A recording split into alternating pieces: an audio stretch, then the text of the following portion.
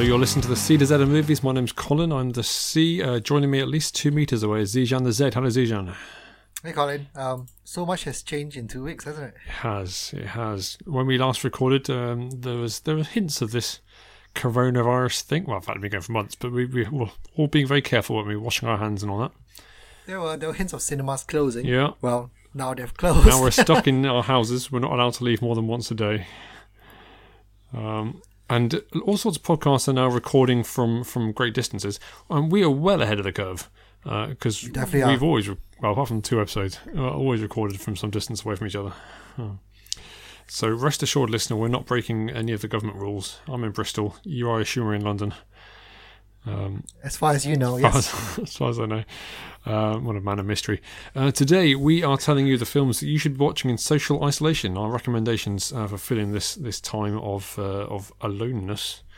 Because let's be honest, if there's a silver lining to this dark cloud, it's a chance to catch up on all those films.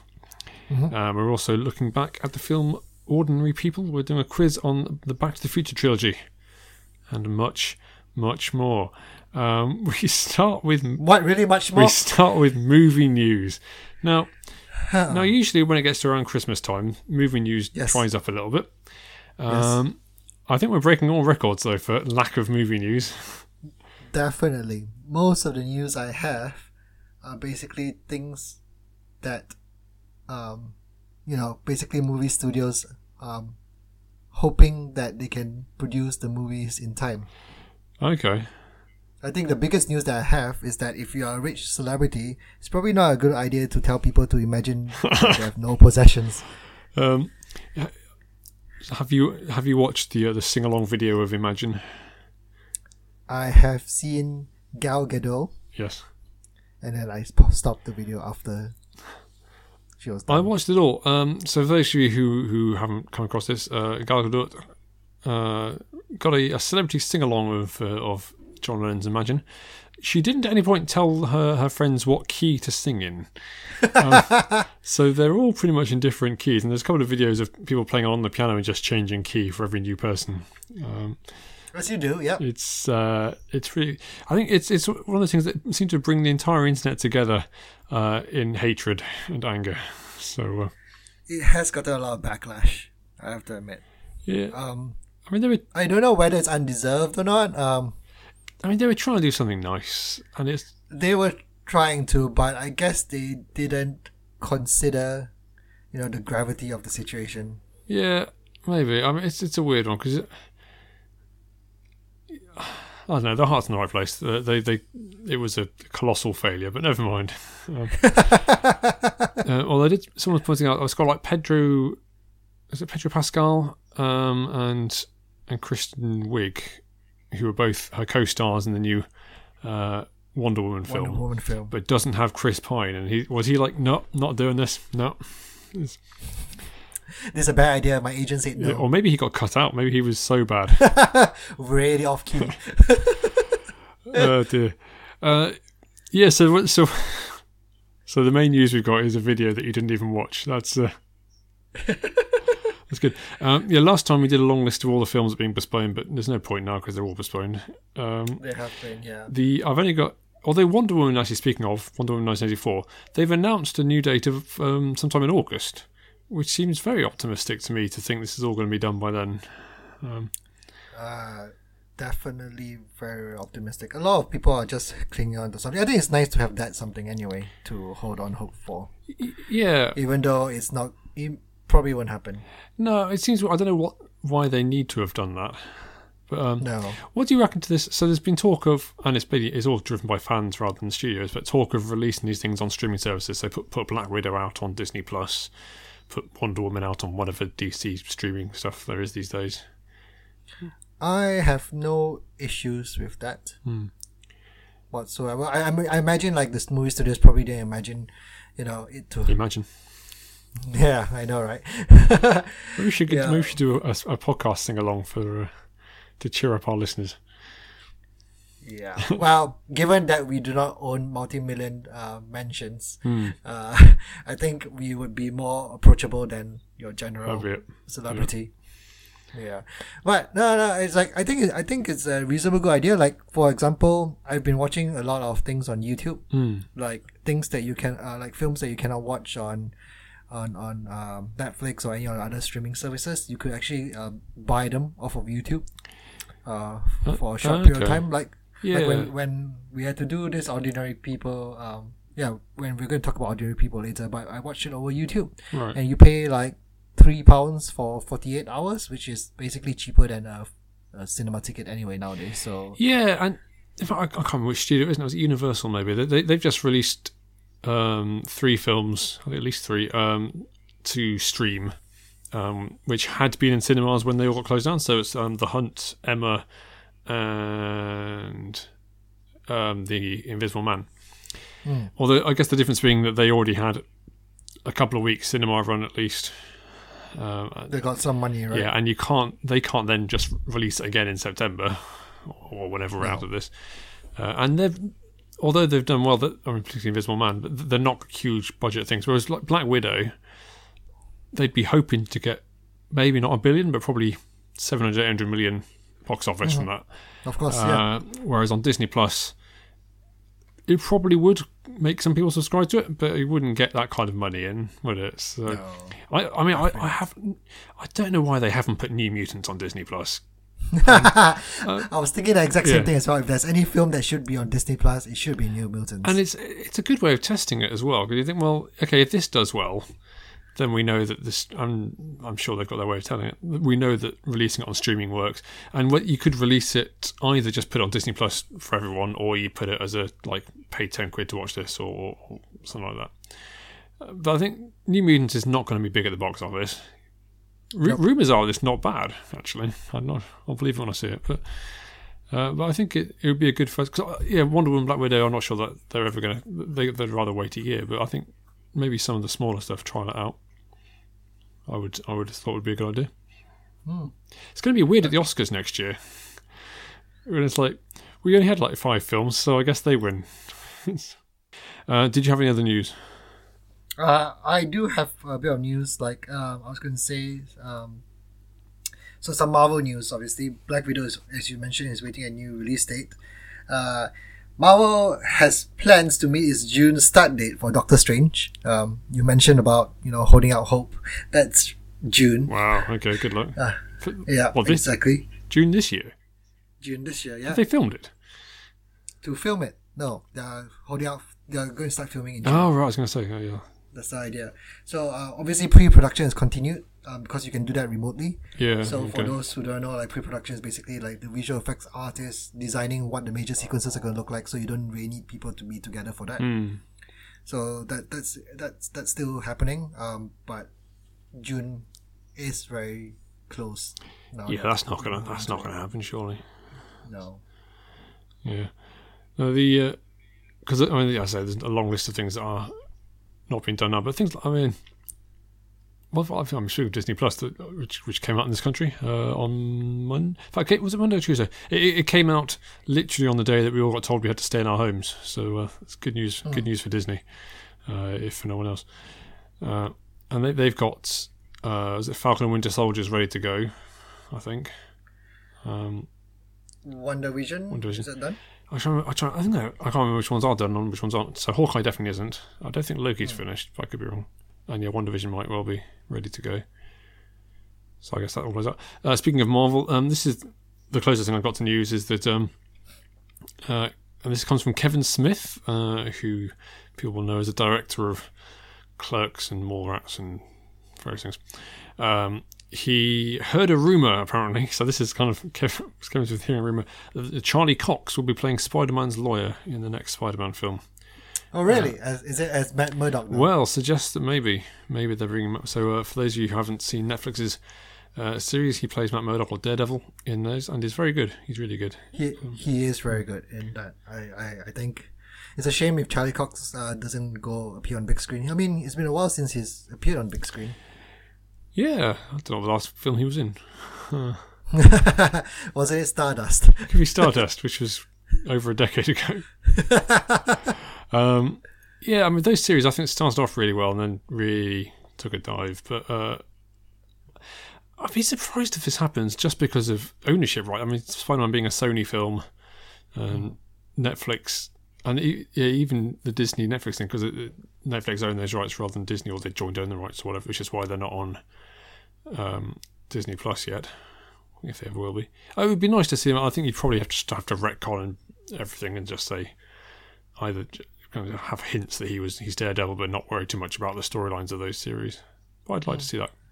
Yeah, me too. And I don't know whether you know more about the character than I do, but is he traditionally a Spider-Man guy? Yeah. He does appear in Spider-Man stuff as well, because Spider-Man is very New York. That's true. Yeah, okay. He's the most New York of all the heroes that is out there, and so is Daredevil. So they have crossed paths a few times before. So I would love to see this crossover, definitely. Yeah, but nice. Maybe ignore Iron Fist, but you could bring in Daredevil. That's the other thing with all this lockdown. Maybe I'll finally get around to watching the second series of Iron Fist. The second series is definitely better than the first one. Okay. Yeah, objectively better than the first one. Did you watch it? Good work. I know it was tough to watch the first season of Iron Fist, I have to admit. My last bit of news, non-Marvel related bit of news, is that there's a Mad Max spin-off in the works. Is it? For Furiosa. Yes. So that was the character played by Charlize Theron in the original Mad Max film. When you say the original Mad Max film, well, the fourth Mad Max film. The fourth Mad Max film, yeah, the one with Tom Hardy in it. I think it's fourth. And they're eyeing Anna Taylor-Joy for the lead role. All right, so isn't Charlize Theron going to be the lead role? Nope, because you can probably guess it's a prequel of sorts, exploring the heroine's earlier years. Well, I've become a big fan of Anya Taylor-Joy since watching Emma. Doesn't she star in a lot of horror films as well, right? Well, she did The Witch, which apparently is very good, but I've not seen it because it's a horror film. She is, of course, one of the stars of The New Mutants, which so you'll probably watch I'll never get to see, because that's never coming out. But she's fantastic in Emma, so okay. Yeah, and that's my last bit of news. I have no news. No surprises there. This may be a very short podcast. Well, I say if we can pad it out. I'm editing this one. We can make it a brisk. Well, we move on then to our next segment, to C or Not to Z, where we tell you about films that we have been seeing and whether you should be seeing them, whatever that means. Or not to Z them. Not to Z them. That's the one. So I'm trying to check my email at the same time to see if anyone's emailed us. You can't forget our only tagline, Colin. Our only catchphrase. And we have had plenty of opportunity to see films, so we can tell you whether you should Z them. And as ever, Zijan, you are the man to begin this segment. I always am. I've been catching up on my Studio Ghibli. Oh, yes. As you know, they've just been out on Netflix. Sooner or later, we'll decide whether it's Ghibli or Ghibli. We will find out eventually. It's apparently Italian. Italian? Yeah, the name Ghibli, it means like a warm desert wind or something like that. Huh. They got a name from that. Yeah. Well, if you're Italian, let us know. Yeah. So I watched My Neighbor Totoro. Ah, yes, the one with the rabbit. The one with the rabbit, or giant rat, or whatever it is. Yeah, whatever that thing is. It's a wood spirit. And those who know Studio Ghibli would know Totoro is basically the mascot for Studio Ghibli. It's the Mario of Studio Ghibli in that sense. All right. Well, this film was made in for Japanese references all over the place. This is definitely, yeah. This is good. This film was made in 1988, so it's a pretty old film. In Disney terms, this came out around the same time as The Little Mermaid. All right. Slightly earlier than that. So if you want to compare like animation styles, it's about the same time as that. Okay. It's a story of two sisters, mostly, and their small family, and their relationship with a friendly wood spirit, as Colin mentioned, which looks like a giant rabbit or rat, depending on how you see it, in post-war rural Japan. And it's been a while since I've seen a Studio Ghibli film. The last film I saw was Howl's Moving Castle, and that was on normal terrestrial TV a couple of years ago. And watching this just reminds me why I liked Studio Ghibli films so much. It's just I don't know whether you've seen any of them yet. I know they are not yet. Will do. Yeah, but honestly, this film was very charming, it takes a slower pace than, like I was just comparing the most recent animated film which I saw, which was Pixar's Onward, which we discussed in the previous podcast. That's not slow pace. That is not slow pace at all. That just kept going and going and going. But this was a very slow, when I say slow, I don't mean in a derogatory fashion, but in a very calm way. I don't know how to mention this. It's just not. I had an issue with Onward because it was just rushing from place to place, whereas this had a very good pacing. Okay. Yeah, which I appreciate. Like when films are confident enough in their material to take things slow, and they think that the material is good enough that they do not need to like have something quick or fast to capture the audience's attention. I think it shows a lot of respect to the studio for actually doing that, and that's what I appreciate for this film a lot. And it's so beautifully drawn. Honestly, Studio Ghibli has one of the best animators out there. They can evoke so much emotions in their animated characters, and it's a very, very good film. So you're saying we should all Zed it? Is that what you're saying? We should definitely see it. It's really good. I've watched quite a few films, but the one I'll talk about is a film called Falling Down, which starred Michael Douglas as a guy who's he's I was going to say he's an office worker. In fact, he works at the Ministry of Defence, what the Americans call it. But he's in a traffic jam at the start of the film, just gets fed up, hot and bothered and frustrated, and just gets out and goes on a little bit of a rampage. And there's a cop on his last day before retirement played by Robert Duvall, and he's kind of the other half of this, so he's about to retire and he hears about this guy who's going around shooting things and smashing up places and whatever else, and he goes after him. So it's kind of a double act, although Michael Douglas clearly the main character. It's a very strange film. So I say he goes on a rampage, but he's not painted this kind of murderous guy. It's one of these kind of, aren't you sick of modern life? So he thinks like, he tries to buy a Coke from a shop and it costs too much, so he shoots the place up, and then he complains that... Have I seen this film before? It sounds very familiar. Oh, maybe. He complains about... McDonald's? No. Oh, no. Yes. Is it McDonald's or was it... I think it might be a generic fast food place. But yeah, he goes into a generic fast food place and gets very angry because they won't serve him breakfast at like 10:45 because breakfast stopped at 10:30 or something. He gets annoyed with people digging up the road because they're just digging it up to make... to get in everyone's way, and it feels very much like a pub bore who's just moaning about stuff. Imagine the most boring person complaining on Facebook these days. I suppose it feels like that. It's so strange because I think you're supposed to have some sympathy with him at least at the beginning, and towards the end you're certainly not, because basically the idea is he's going to visit his estranged wife who's got a restraining order on him and stuff. Yeah, I had at no point any sympathy with him whatsoever. And I couldn't work out whether you were supposed to or not.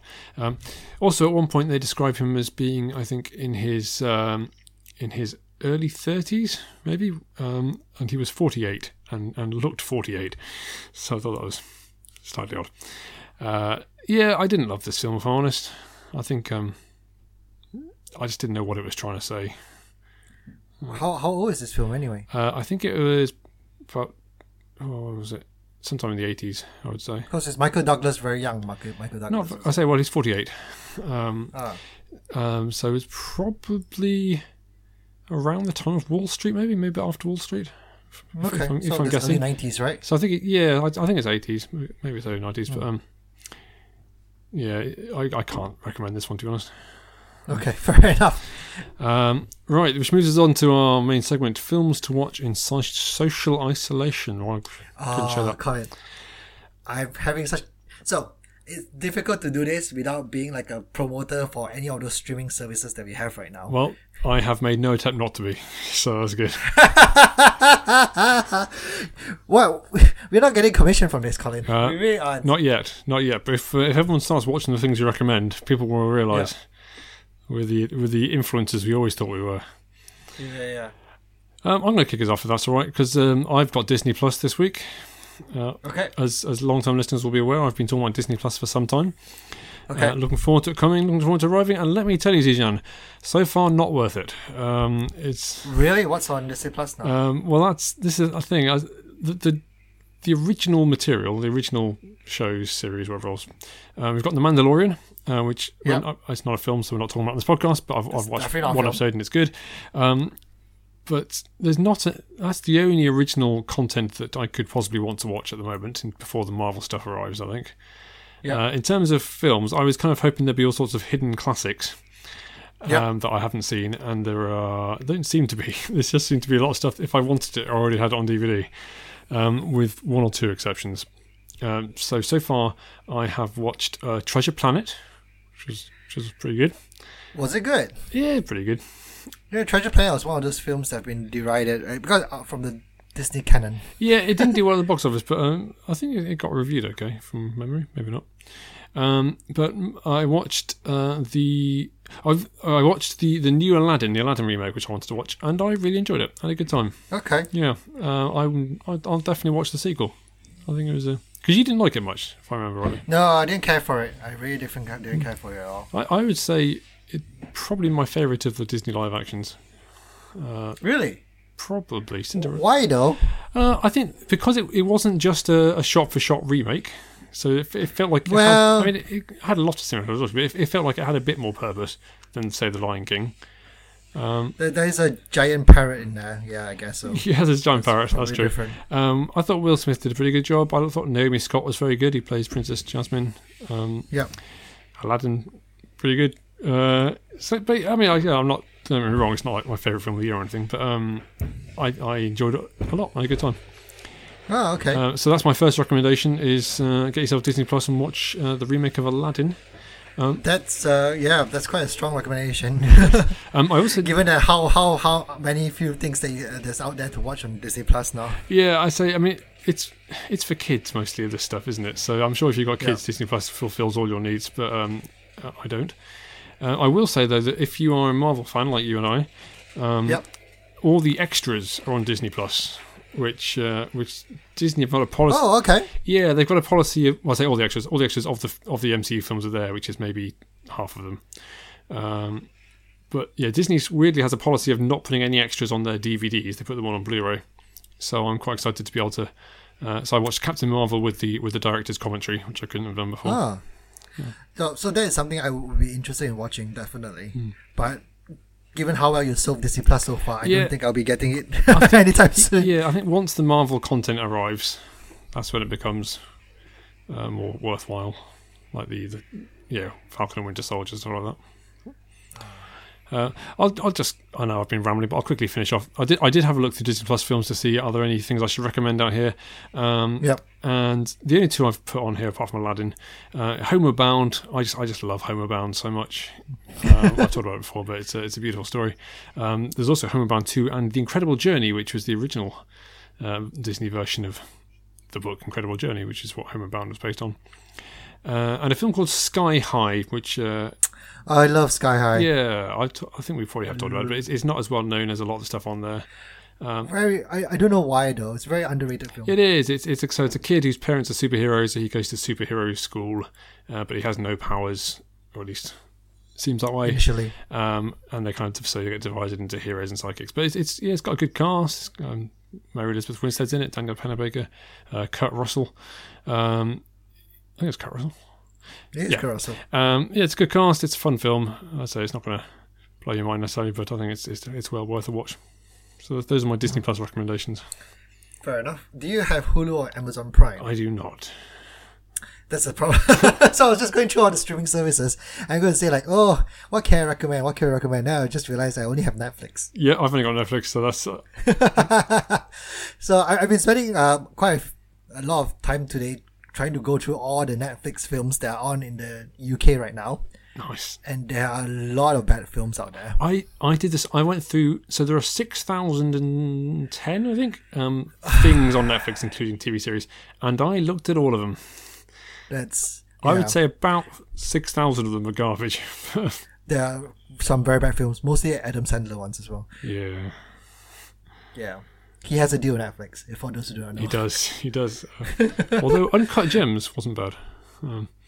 Yeah, so I hear. So I've divided my list between films that I've watched before and would like to rewatch again, Oh yeah. and films that I've not seen before and would like to watch. Okay. Yeah. So both of them, I think are good films to watch in general. So I don't know about the films I haven't seen, but Well, maybe. you can tell me about some. Yeah, of them. that's okay. Yeah. Yeah. As mentioned before, Studio Ghibli is out on Netflix. Yep. So I would recommend anyone who has Netflix UK to check out Studio Ghibli. It has a huge fan base.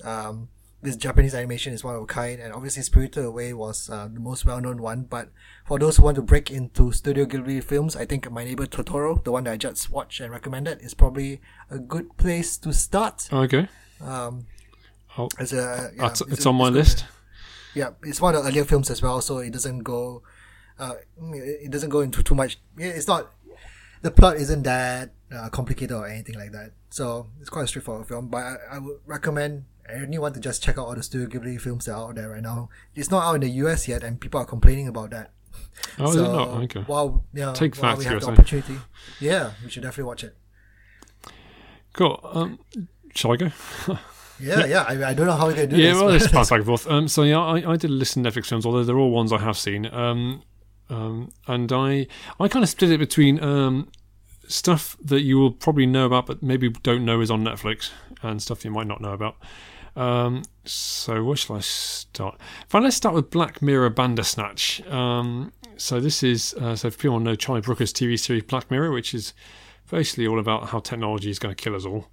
And it's very imaginative and clever. But he did something in a film called Bandersnatch, about a year ago now, is it? Which was a kind of choose your own adventure film, although he's not allowed to use the phrase choose your own adventure because that is copyrighted to whoever owns that.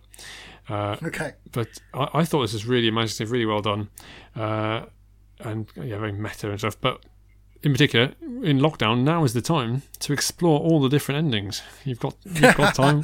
Why stick at a film that only lasts an hour and a half or whatever it is, when you can watch 20 different versions of it or something? It's just like a computer game. I think that's a lot of people said they were basically playing it rather than watching it, which I thought was interesting.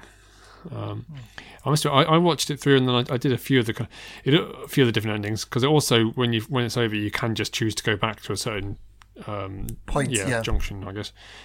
So you don't have to start from scratch every time. Okay. But I didn't really dive into it, so I might go back and play around with it a bit more. Oh, nice. Are you doing this in alphabetical order, by the way? Because I've been looking at all of this. No. No. Okay, I'm going to mix it up a little bit then.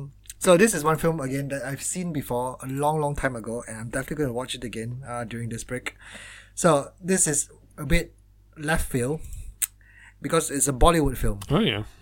Yeah, very left field. Well, you're covering Asia today. Definitely, but given that Parasite won the Best Picture, Yes. breaking lots of barriers when it comes to foreign language films, I thought, why not just put a Bollywood film in this as well? Because, Korea and India, they're basically the same, aren't they? I'm not saying that, Colin. Well, So the film is Three Idiots, okay. and it stars Amir Khan and Kareena Kapoor. Amir Khan, Big, the boxer. no, not that boxer. Yeah, very, very big Bollywood actors in Malaysia. Bollywood films are actually quite big, so I've seen my fair share of them when I was growing up. Right, okay. They tend to be for those who have not seen one before, they tend to be quite long. I've seen a film with an intermission Wow, yeah. before. Yeah, and there are a lot of musical dance numbers as well, as you expect in a Bollywood film.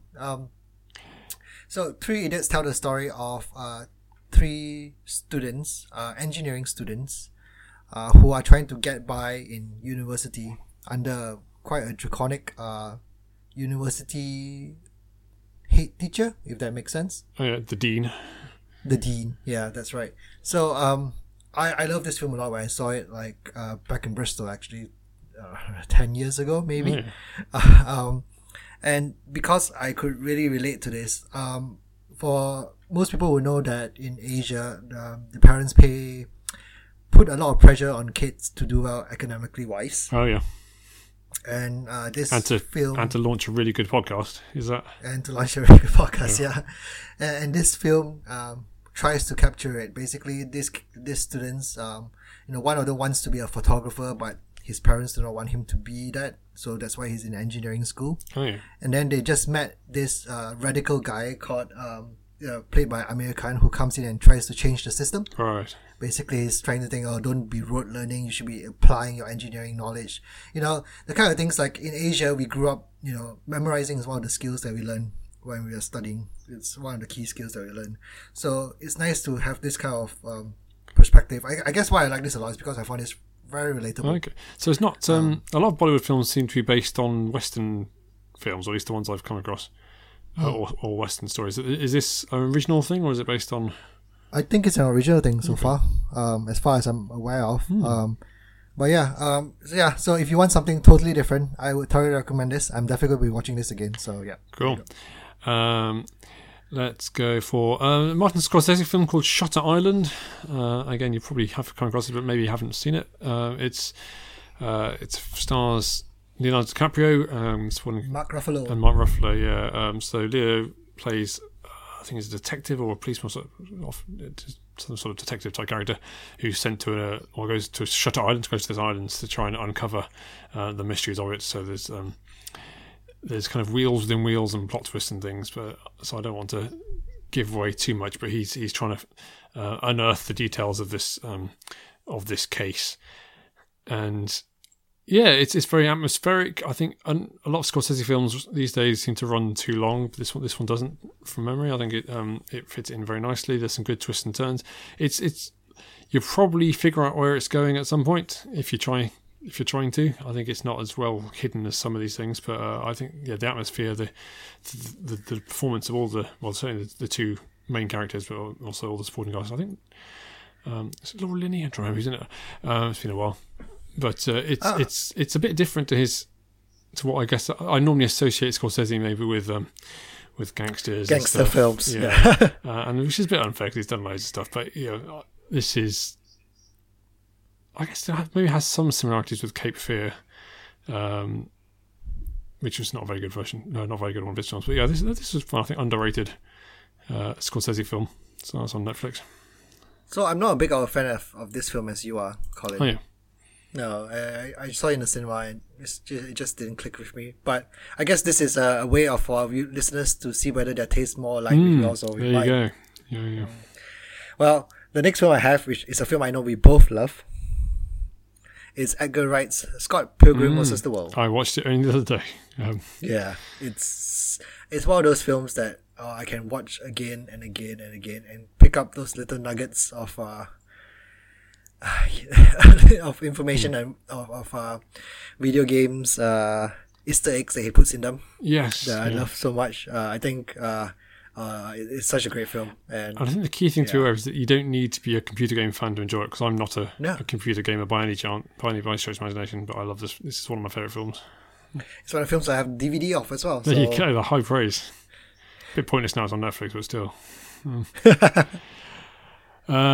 Okay, there's a film called Fruitvale Station, which I think I have mentioned, but for people who love Creed or Black Panther, this is the other film directed by Ryan Coogler, starring Michael B. Jordan.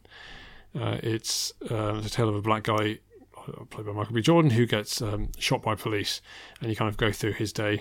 Again, I think I have mentioned it on here before, but it's really emotionally, really well told. I think what's really clever about it is that he's not painted as this saint. You kind of see his life before he gets shot, and he's like, yeah, he's not an angel, he's not the perfect guy, but that obviously doesn't make it okay for this guy to shoot him, because it's, as is sadly often the case, or not often, maybe, I don't know, sadly the case in a number of documented instances where the policeman overreacted, and you do kind of get his point of view as well, a bit. But I think it was Ryan Coogler's first film, that might not be right, but it was, I think, the first one of prominence anyway, and one of the earlier Michael B. Jordan films, so you can kind of see his great acting, Ryan Coogler's great directing. If you haven't seen that one, check it out. And whilst I mentioned it, Creed 2 is now on Netflix, so if you never got around to seeing that one when it came out, I have Creed 2 on my list as well. It's such a good film, honestly.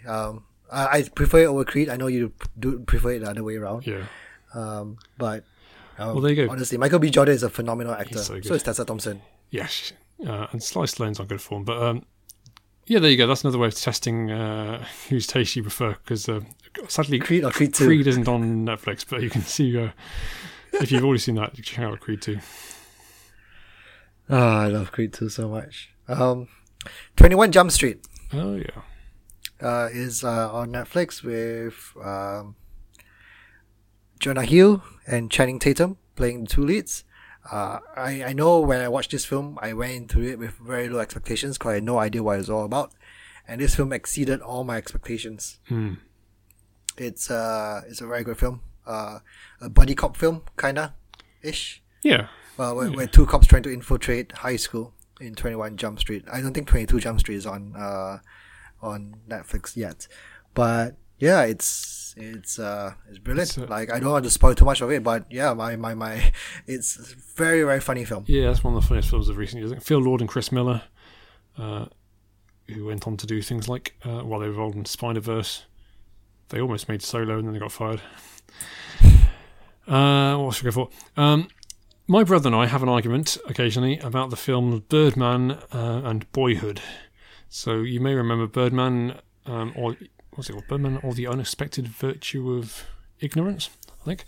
With Michael Keaton starring as Hitchcock as actor, he's kind of going over the edge. He used to play Birdman in hit films and now is a fairly minor theatre actor. Obviously parallels perhaps with him being Batman back in the 80s and 90s. It's all shot in one, well, it looks like it's shot in one continuous take.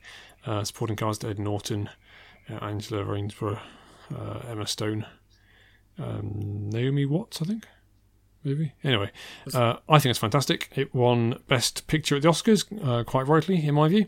Over Boyhood. Over Boyhood, which my brother says is a much better film. We saw Boyhood together, didn't we, Colin? We did The Watershed, if I remember rightly, which was the RTS cinema in Bristol.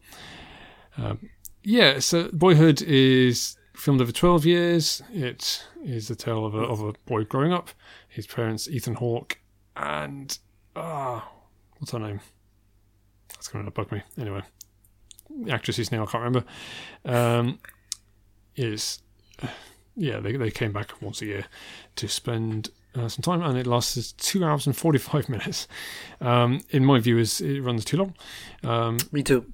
But has some is a good film. Tonally, sometimes goes around. I think they kind of throw in some domestic violence in the middle to try and make it more interesting. It seems it didn't really feel like it was necessarily a part of the film. So I didn't love that film. I thought it was a great experiment.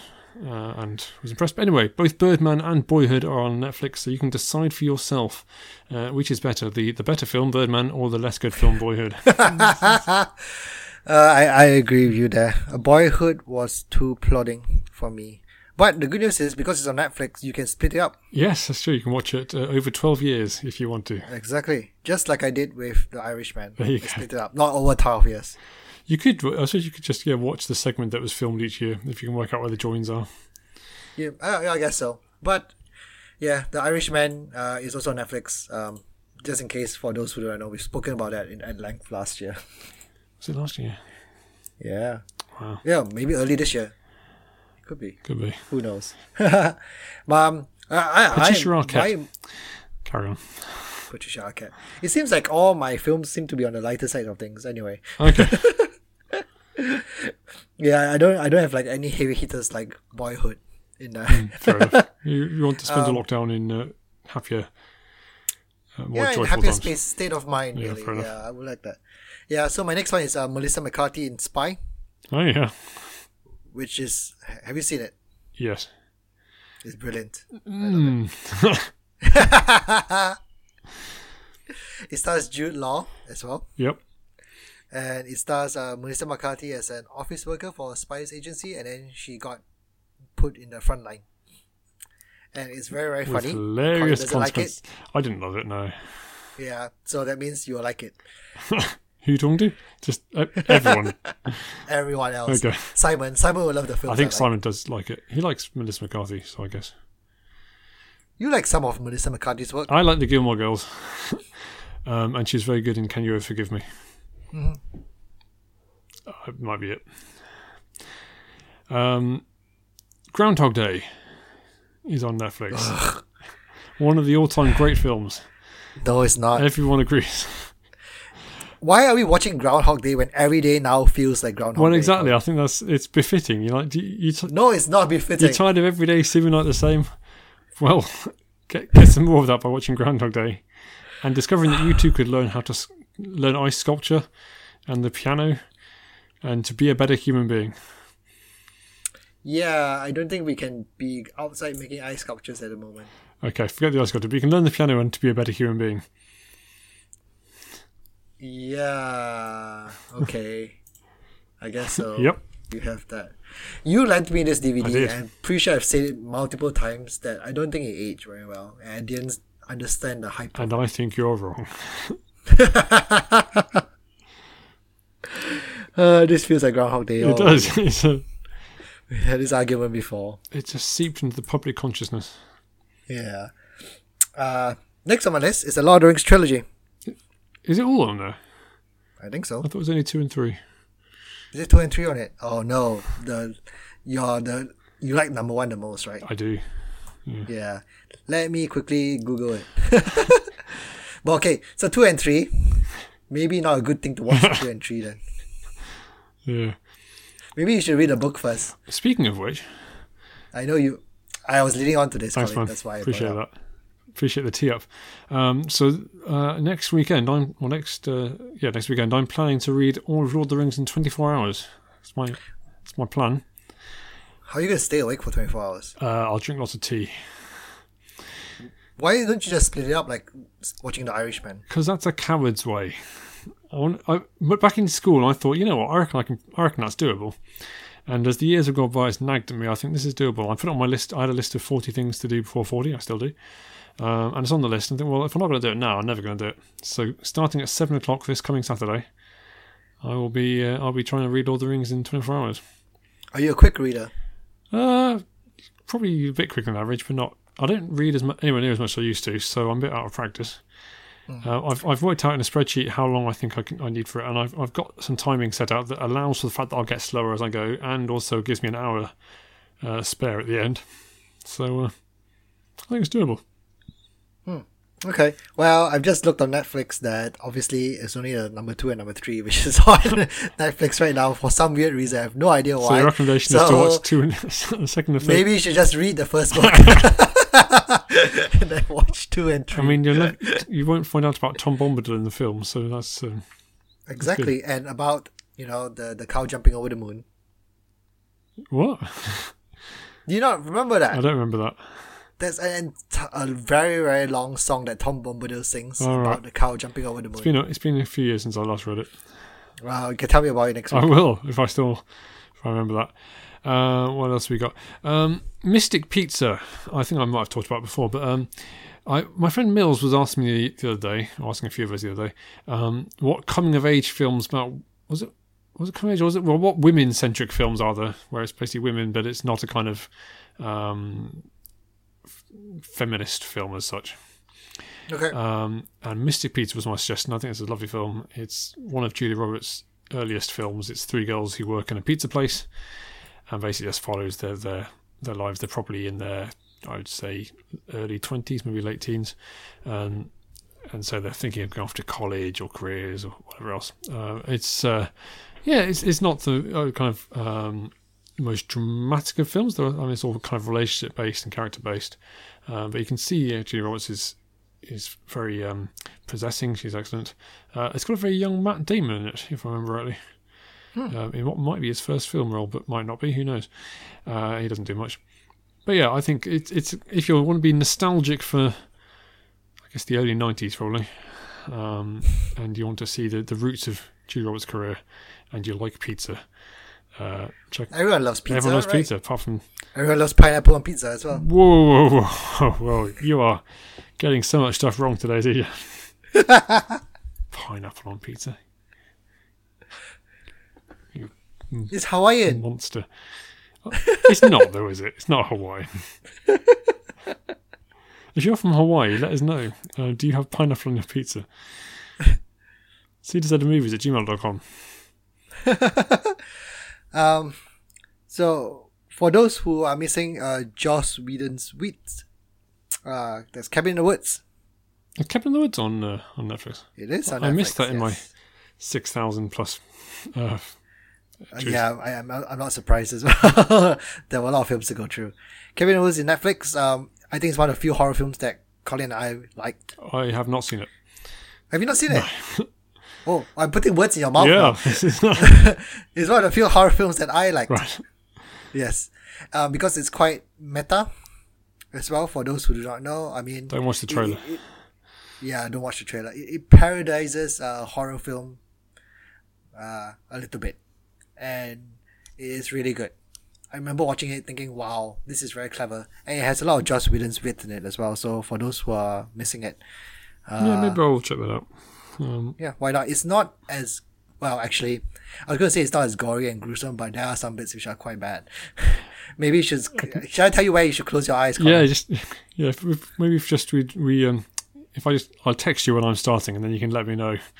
Yes, where you can we zoom it together? We can watch we it could do together. it. Well, that'll be fun. So, did you say Joss Sweden or Jaws Sweden? Jaws is on Netflix. There wasn't a segue. So you will obviously all have heard of Jaws, but I just thought I'd mention it because it's one of the few Netflix films from before mid-80s that's on there, and it basically invented the blockbuster. So from a history of cinema point of view, if nothing else, you should all watch Jaws.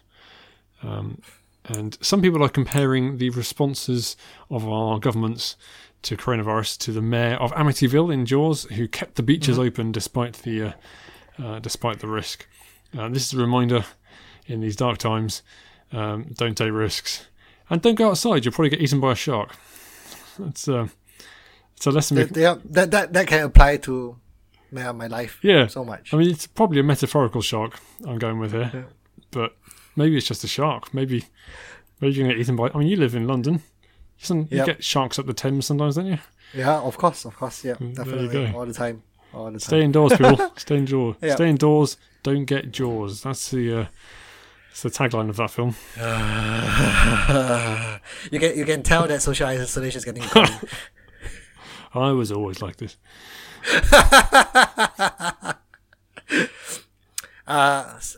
Speaking of old films that you should watch, good link. This is a film that I want to watch that I've not seen yet, which is Four Weddings and a Funeral. You've not seen Four Weddings?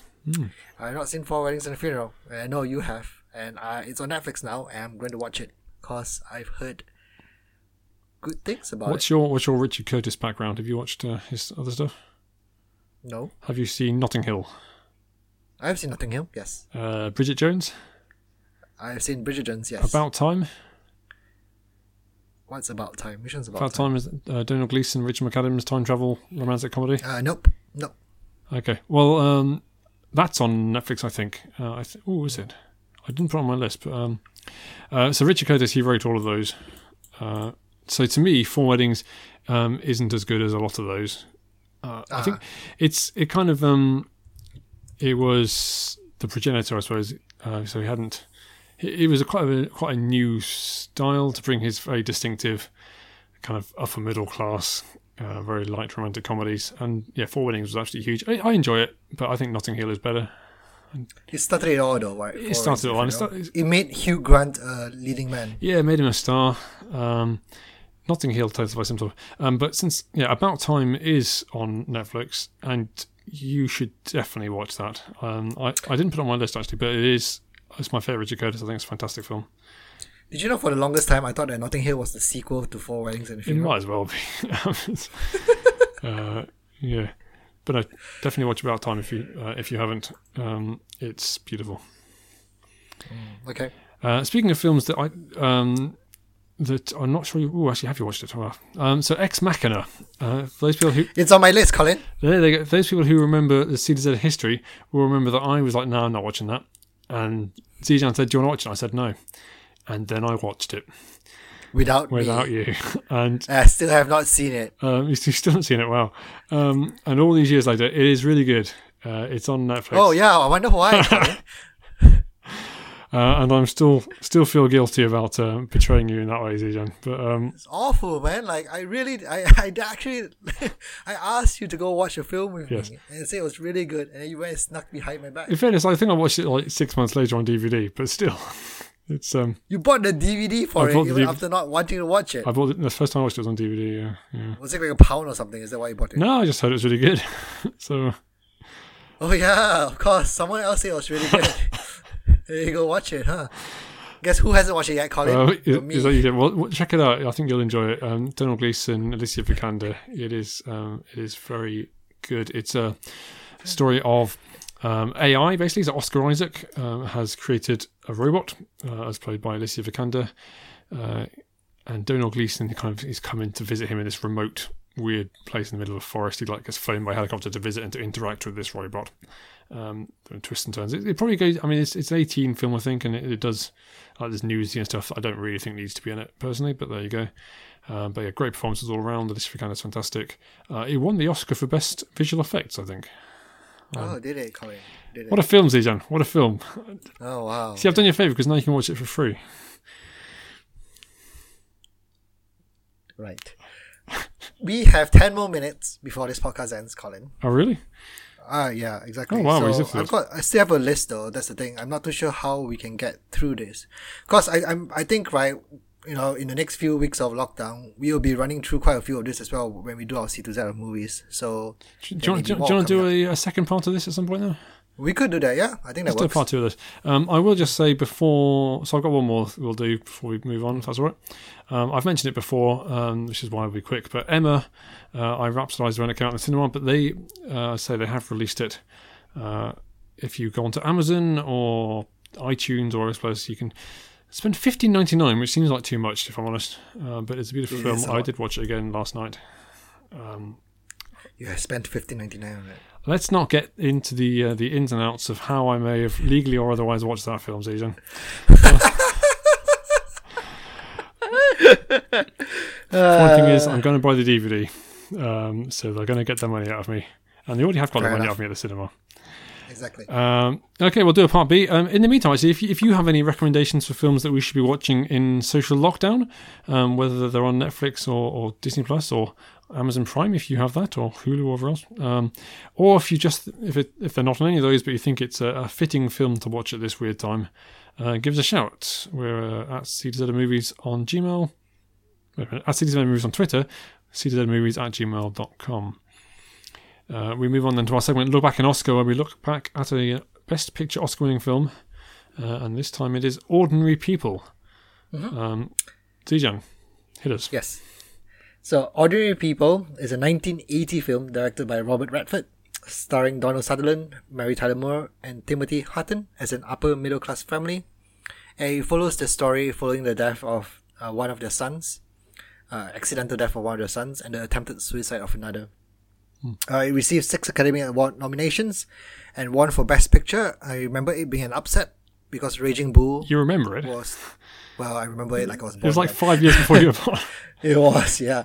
Well, it was an upset because Raging Bull, I think, was the favorite.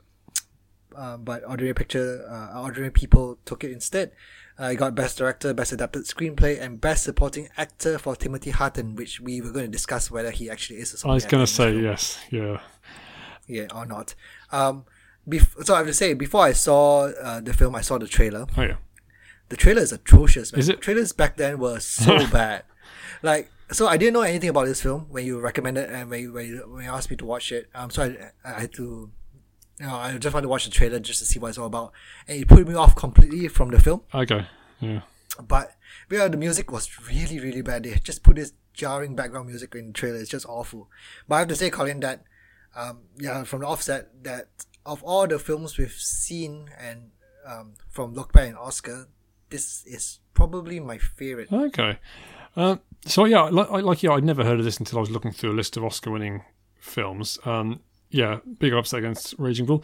It also came out the same year as Empire Strikes Back, which I think has had a more lasting impact on cinema. Robert Redford's directorial debut. Well, let's start with Timothy Hutton, shall we? He was clearly the lead actor in this film. 100%. It's a weird one because the supporting cast are better known. I mean, I've never heard of Timothy Dalton. Obviously, Donald Sutherland and Mary Tyler Moore. Judd Hirsch plays a psychologist. This was his first film acting Timothy Dalton, credit was as it? well. Okay. Yeah. But yeah, he's the son. He's clearly the main character, and yet Mary Tyler Moore was nominated for Best Actress. He won for Best Supporting. Very bizarre. Yeah. I think there was some speculation that they didn't want him to go against De Niro.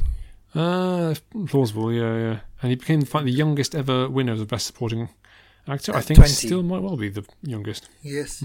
But he's brilliant though. He is absolutely brilliant in this film. And it was one of the reasons, like, so I was planning on watching this like in 2 parts again because like I can't be bothered with this film. Okay. But I ended up finishing all in one go because of his performances alone. Like in the first 5 minutes, I could say, wow, he is really good. Okay. Yeah, I like his entire performance in this film, and for this being his first film as well, is incredible. Yeah, and he's not gone on to repeat that. I guess I'd say he's not huge, but never mind. I mean, he did this. I was watching it. I don't think I loved it as much as you did. So I thought it was good. I wasn't blown away by any means. I did watch it in 2 parts. In fact, so maybe that tells you something about that. I found something weird watching it because I was thinking. Usually when I watch a film, I've seen the trailer, and I hadn't seen the trailer for this one, and I know what it's about. And I'm thinking I had read the back of the DVD case, so I knew basically the plot summary that you've said. But it would have taken a while to figure out what was going on if I hadn't, because it takes a while before you discover that his brother was killed. It takes a little while before you discover that he tried to kill himself. I guess that's part of the interesting thing about it is that no one is reacting. It's all about kind of repressing emotions and not discussing things on the surface. And yeah, I think that's the most recent film that comes to mind when comparing this is with Manchester by the Sea. Yeah. Because it's a more subdued, understated film. There's there are no like big waves in that, and you don't know. In Manchester by the Sea, for those who don't know, Casey Affleck plays this the uncle. And you don't know the tragedy behind his story as well, but you know there's something brewing underneath it. Yeah. Manchester by the Sea. And this film, Ordinary People, reminds me so much of that. And that's the nearest, most recent comparison I can come up with. Yeah, I can see that. Yeah. The one that struck me, it reminded me of Good Will Hunting in some ways, kind of the Judd Hirsch filling in for Robin Williams' character as the therapist who's helping the main young characters in Matt Damon in Good Will Hunting. Although Good Will Hunting is, in my view, a much better film. It goes for funnier as well at times. This doesn't try to be funny at all. It's not a comedy, which is fun. It's also Robert Redford's first film as director, I believe. He's done a few. It's just very kind of repressive, interesting character study. It doesn't. If you're expecting kind of huge character changes, revelations, you probably won't get that. I think it's. But I think I like that bit though. I like that it doesn't go into that. I like that it doesn't go into melodramatics. It could easily go into that if they wanted to, but it didn't. It's quite a matter of fact kind of film. This is what happened to this family. And things. It's just that, just telling the story in a simple way, and I liked it because of that. And I think as I mentioned before, like.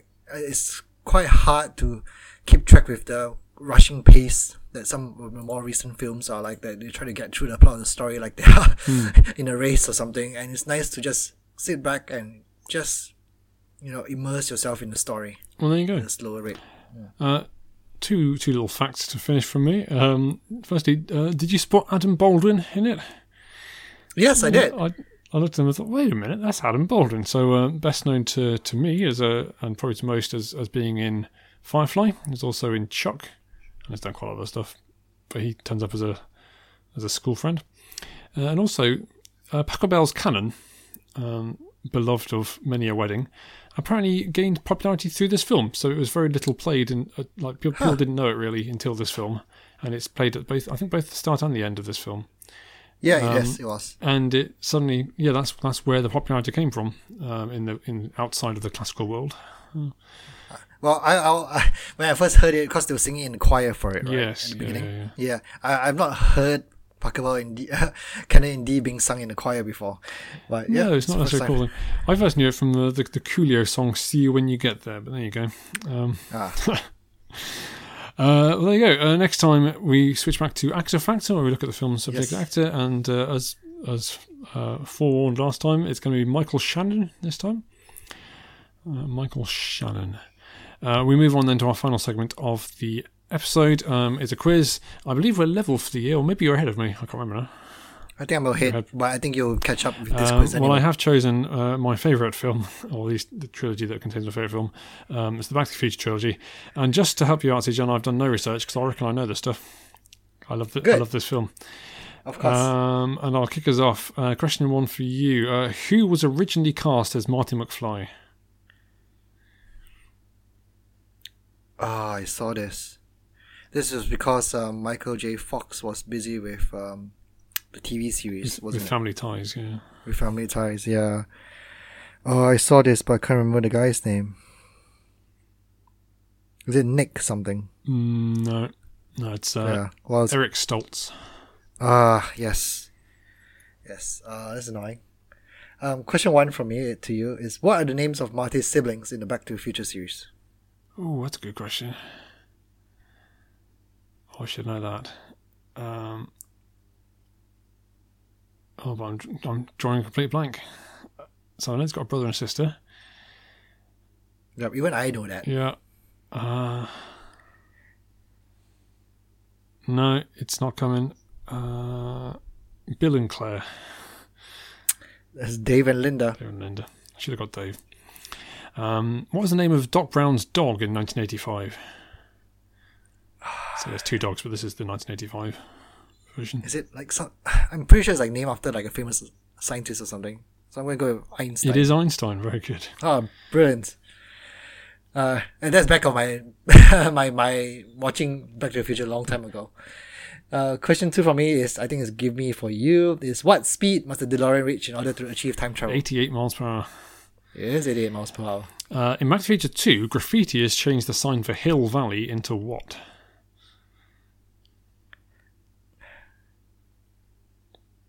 Is it turning into the casino or something? No, I don't know. So the graffiti the sign, they've changed the wording of the sign to say what? Oh. No, I don't know that at all. No. It's Hell Valley. I thought it might be guessable. Oh, okay. Fair enough. Question 3 from me is, who co-wrote the Back to the Future series with Robert Zemeckis? He was noted by Michael J. Fox as the gatekeeper of the franchise. Yep. In Back to the Future 3, what was Clayton Ravine renamed as? I clearly haven't done enough research on this, Colin. I don't know. Is it Hill Valley again? It's Eastwood Ravine.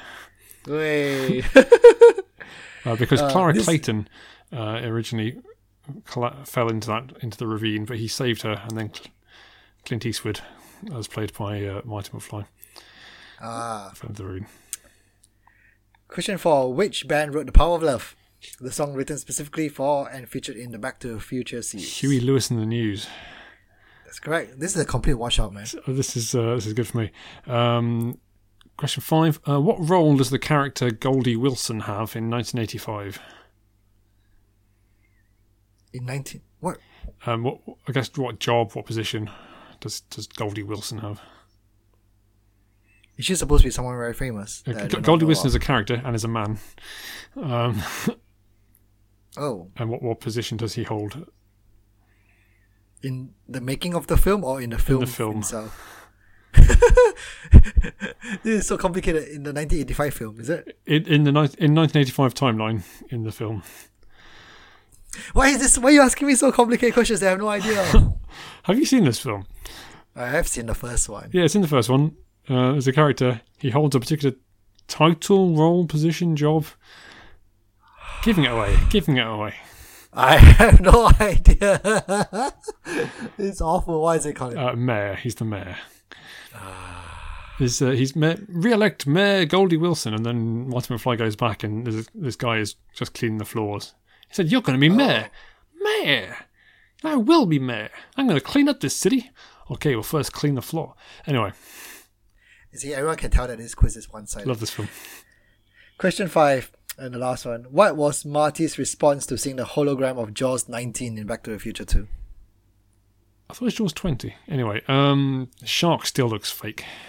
Shark still looks fake. There you go. Well, thank you for humouring me by doing that. Oh yeah, definitely. A 4-1 victory. I'm pleased with that. Do you know who directed? I think it was Jaws 20 rather than Jaws 19, but anyway, whichever one it was. I know it was the Spielberg's son. Max Spielberg it was, yes. What are we quizzing on next time, Dejan? So, again, I didn't look at the spreadsheet. We may have done this before. Have we done John Wick series? Don't know. It sounds like we have. Maybe. Well, we'll find out. Okay. And what's our main topic for next time? We're listing again, because that's what we do when we have a lot of sorts of times in our hand. Yep. We're listing all the films beginning with letter B. We're not listing all the We're not listing all the films beginning with letter B. The top 10 films beginning with letter B. That would be the most boring podcast of all time. It would be, yeah. We are ranking them. So again, let us know your favourite film beginning with letter B. I'll put it on the social media for those of you who know us. But if you don't, get in touch. See the Z Movies on at gmail.com or see the Z Movies on Twitter. We'll do our top 10, and then we'll come back to films to watch in isolation some other time. All our plans to watch and talk about new films are on hold. So it's going to be this for a while. Yep, it would be. Bye.